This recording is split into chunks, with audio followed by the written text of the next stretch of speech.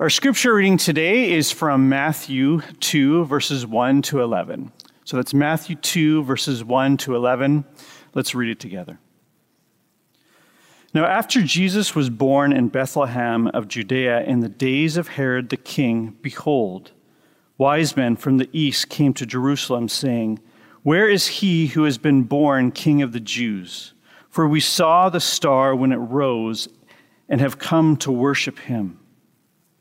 When Herod the king heard this, he was troubled, and all of Jerusalem with him, and assembling all the chief priests and the scribes of the people, he inquired of them where the Christ was to be born. They told him, "In Bethlehem of Judea, for so it is written by the prophet. And you, O Bethlehem, in the land of Judah, are by no means least among the rulers of Judah. For from you shall come a ruler who will shepherd my people Israel." Then Herod summoned the wise men secretly and ascertained from them what time the star had appeared. And he sent them to Bethlehem, saying, "Go and search diligently for the child, and when you have found him, bring me word that I too may come and worship him."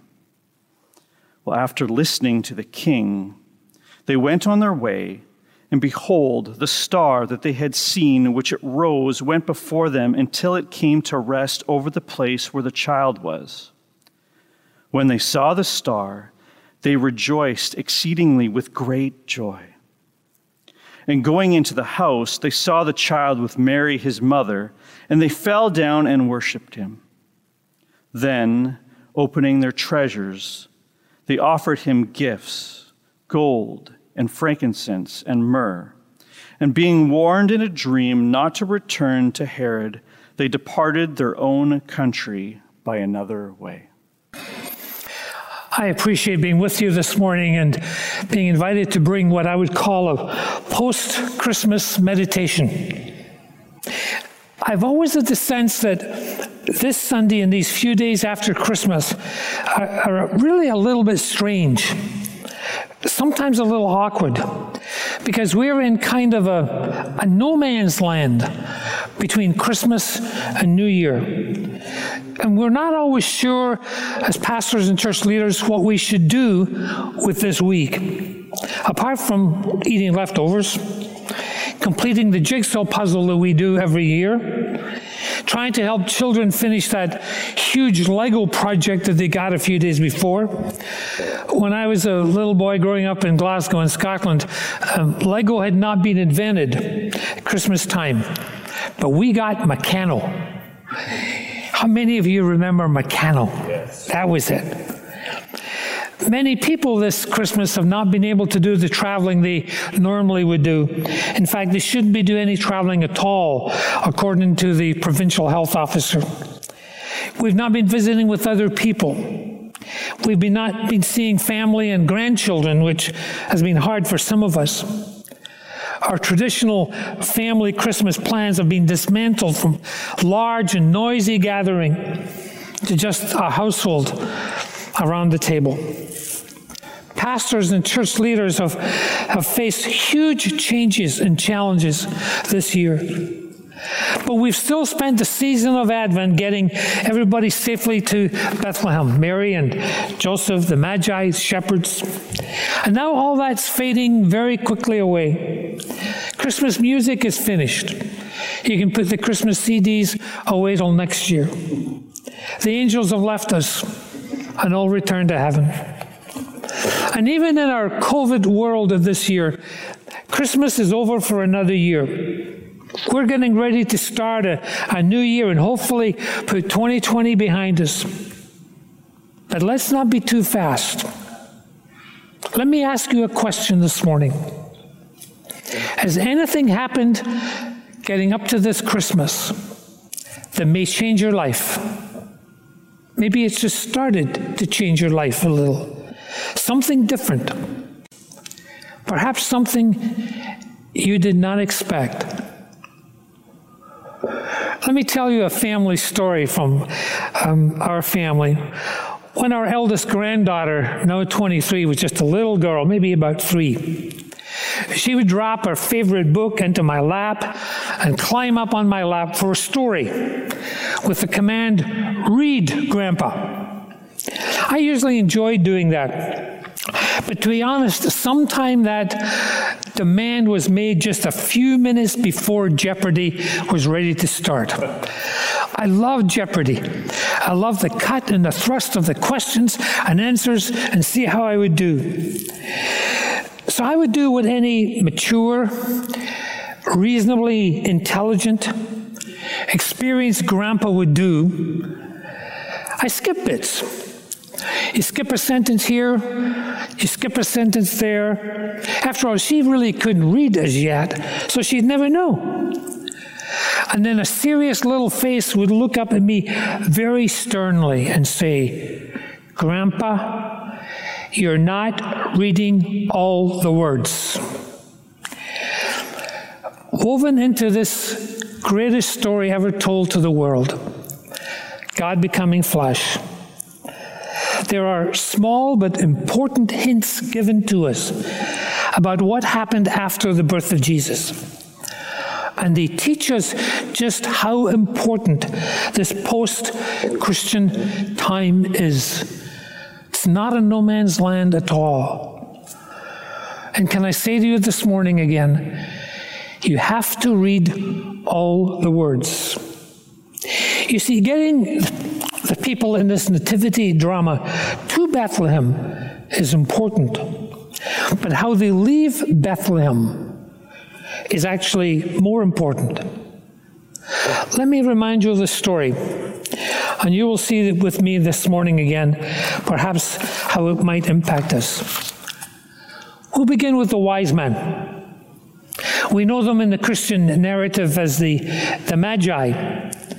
Tradition says they may have started in Kasham, which is in Iran, perhaps taking 18 months or so. Each morning they climbed on their camels to begin another day, the rising sun at their back. And people stared at this strange trinity of travelers that they passed through their villages. Can you imagine? Mothers hurriedly pushing children back into the safety of their own homes in the irrational fear that even as they passed through their town, looked into their eyes, that would leave some residue of some deadly, incurable magic in them. So children are told, "Close your eyes. Don't look into their faces. Who knows what evil can come from merely a glance from them?" Over time, tradition gave them names that sound like it came from the pages of some Tolkien manuscript. They were called Gaspar, Melchior, Balthasar. They were driven with a quest. It says in Matthew, "We have seen his star in the east, and we've come to worship him." The scriptures that were read this morning go on to teach us. They went on their way, and the star that they'd seen when it rose went ahead of them until it stopped over the place where the child was. And when they saw the star, they were overjoyed.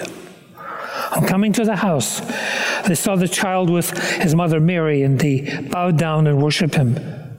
They opened their treasures, presented to him gifts of gold and frankincense and myrrh. Now, if that was this whole story, everything would really be fine. We could stand and we could sing the Hallelujah chorus, but that's not the end. Because woven into this story of joy is another story. It's a dark thread in the brilliant tapestry of the Christmas narrative. Here's what it says. Herod called the Magi secretly and found out from them the exact time the star had appeared. He sent them to Bethlehem and says, "Go, make a careful search for the child, and as soon as you find him, report to me, so that I too may go and worship him." Now you remember, that's what the Magi said they were coming to do, to worship him. That's what Herod said he wanted to do, to join them in worship. But Herod was a powerful man whose heart was dark with power, riddled with fear and paranoia. He did not want to find Christ to worship him. He wanted to find Christ to kill him. After the birth of Jesus, he gave orders to kill all the boys in Bethlehem and its vicinity who were 2 years old and under, in accordance with the time he had learned from the Magi. That is called the slaughter of the innocents. It is a dark, bloody thread in the Christmas story. The character of Herod reminds us that power is insidious when it is not grounded in goodness and ultimately in God. You see, Herod had killed his favorite wife. Maybe she burned the toast. Who knows? She was one of 10 wives. He had killed 3 of his sons. He'd also killed his uncle. This was the man who was not averse to killing to gain and keep the power that he wanted. But this trinity of travelers came to worship the king. They came to bow down to him as a truth that they were seeking. So Matthew says in this story, it's an important line, we seldom think about it. And having been warned in a dream not to go back to Herod, the Magi returned to their country by another way. That's the line you need to remember this morning. They went home another way. Keep that in your mind. We will come back to it. Let's move on to the shepherds. We might think of these shepherds as nice old gentlemen dressed in tweed, smelling of Old Spice, sitting around the fire watching nice fluffy sheep, sharing stories about the meaning of life and perhaps singing Kumbaya. We need to get real. Their job meant long, cold nights. Sheep were smelly and dirty. These hard workers had no time for temple religion, no time for priests. They're the blue-collar workers in the Christmas story. They were the religious outsiders, and as the cold nights stretched on, alcohol flowed, and the stories probably became more and more crude. It should be an absolute surprise to see people like this welcome Christ into the world in the Christmas story. And when it's all over, the Gospels simply say they returned to their sheep, but glorifying and praising God. Keep that in your mind. We'll come back to that line too. And then there's Mary. This has been nothing short of a life-changing event for her these last 9 months. And so that's not just the birth of a baby, but the birth of this baby, the Christ child. 9 months of waiting, thinking, wondering. Will he grow up like the other boys? Where is all this journey going to end? So it says about Mary, Mary pondered all of these things in her heart. There's a word that you need to know this Christmas time. If you don't know it, here it is. It's a word out of the Greek New Testament. It's the word epiphany. The word means an appearance, a revelation. But it is a revelation in our lives that brings intervention, that changes the course that we were on. Things take a different direction because there has been an epiphany. An epiphany, you see, is an appearance that changes things. The word occurs in a number of places in the New Testament. For example, in Titus 2, for the grace of God that brings salvation has appeared. It means it has become an epiphany to all people. And verse 13, a couple of verses later, when we wait for the blessed hope, the glorious appearing, this epiphany again of our great God and Savior, Jesus Christ. Epiphany is telling us that we live between two advents. One is the advent of Christ's birth. The other is the advent of his coming again. So we are people who live between two advents, between two epiphanies.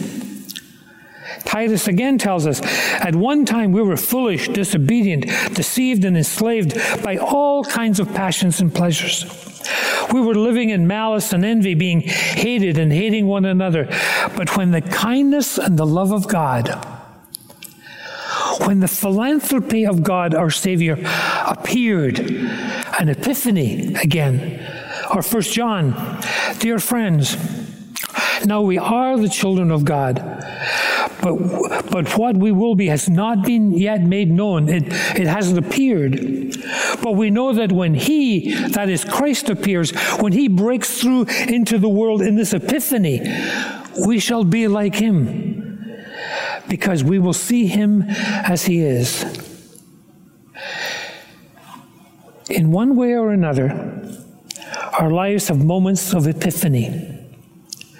That means we all experience moments where spiritual truth breaks through into our lives. It might be at Christmas, in a Christmas Eve service.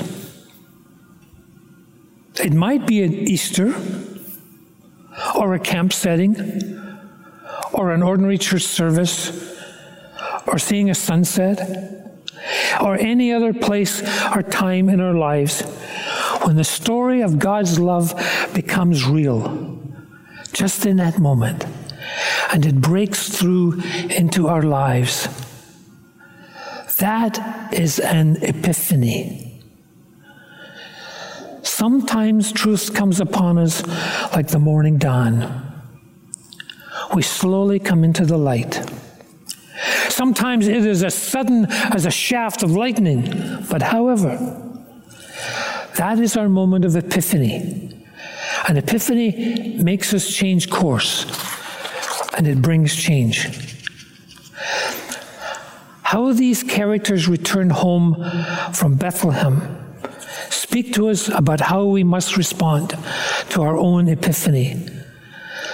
How will you leave Bethlehem this year and put Christmas behind you? Will it change you? Remember that little detail of the Magi in the story. We usually don't think much about it. It's kind of a throwaway line. And having been warned in a dream not to go back to Herod, the Magi returned to their country by another route. So, their quest is over. The question has been answered. They have left their gifts. And Gaspar, Melchior, Balthazar, or whatever their names really were, climbed onto their camels and headed back towards the sunrise. Not far out of Bethlehem, they come to a fork in the road. On their way towards Bethlehem, perhaps they'd come down the road on the right. And can you imagine this time they paused? They didn't say anything to one another.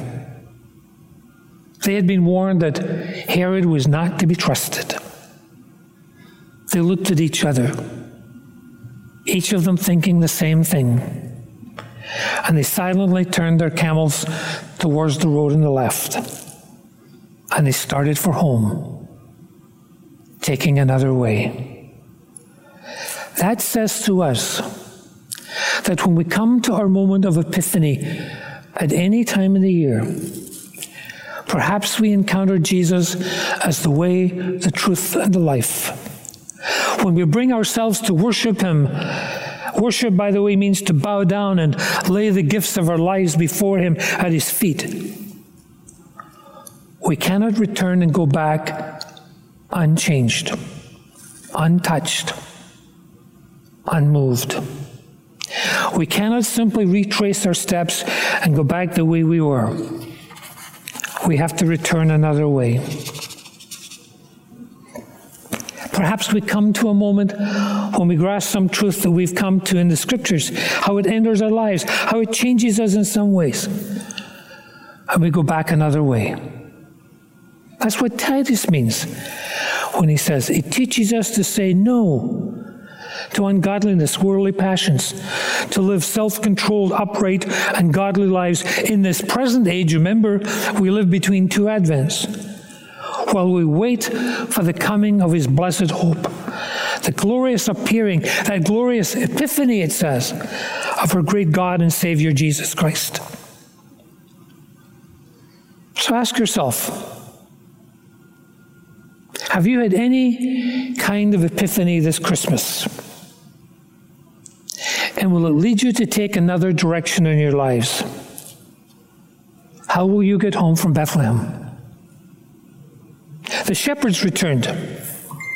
That means they went back to the same sheep, back to the same long, cold nights, still being ostracized from organized religion, no time for that stuff. In other words, nothing in their life has changed. Everything's still the same. It's telling us that while their external world, their circumstances have not changed, but there has been a radical change in them. They have changed. Their inner world has turned 180 degrees. And this deep internal change has taken place in their lives. They return glorifying God.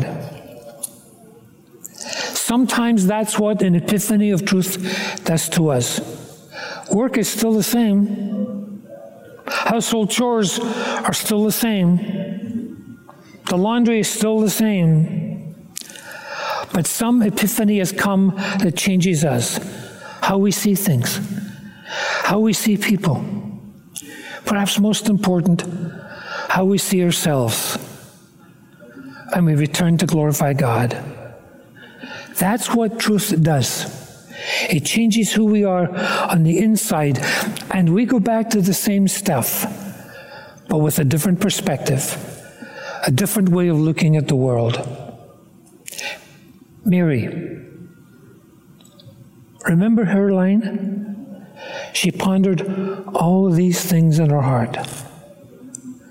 So Mary went home from Bethlehem with a lot to think about. So much to mull over again and again in her mind and heart. Her life would never be the same again. Not only because she was a mother, but now because she was the mother of this child. What will he do? Will he be like other boys? Will he play with the other boys? Will they play with him? How will he different? Where is this journey all going to end up? What has this Christmas given you to ponder, to think about, and to think about deeply? Has something happened for you in this Christmas 2020?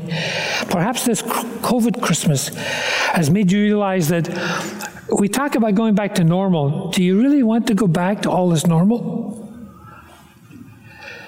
Do you want to go back to being so busy? Perhaps this Christmas has said, you can slow down. Take time to enjoy your home and your family and yourself. That's taking another route home. Do we really need to return to this frenetic, normal life that many of us live in? If we do, it's just been another Christmas. Time to put the decorations away till next year. Time to pack up the ornaments. Hope we didn't break too many. It's a time to take down the tree. The real ones go to recycling. The fake ones go back in the box.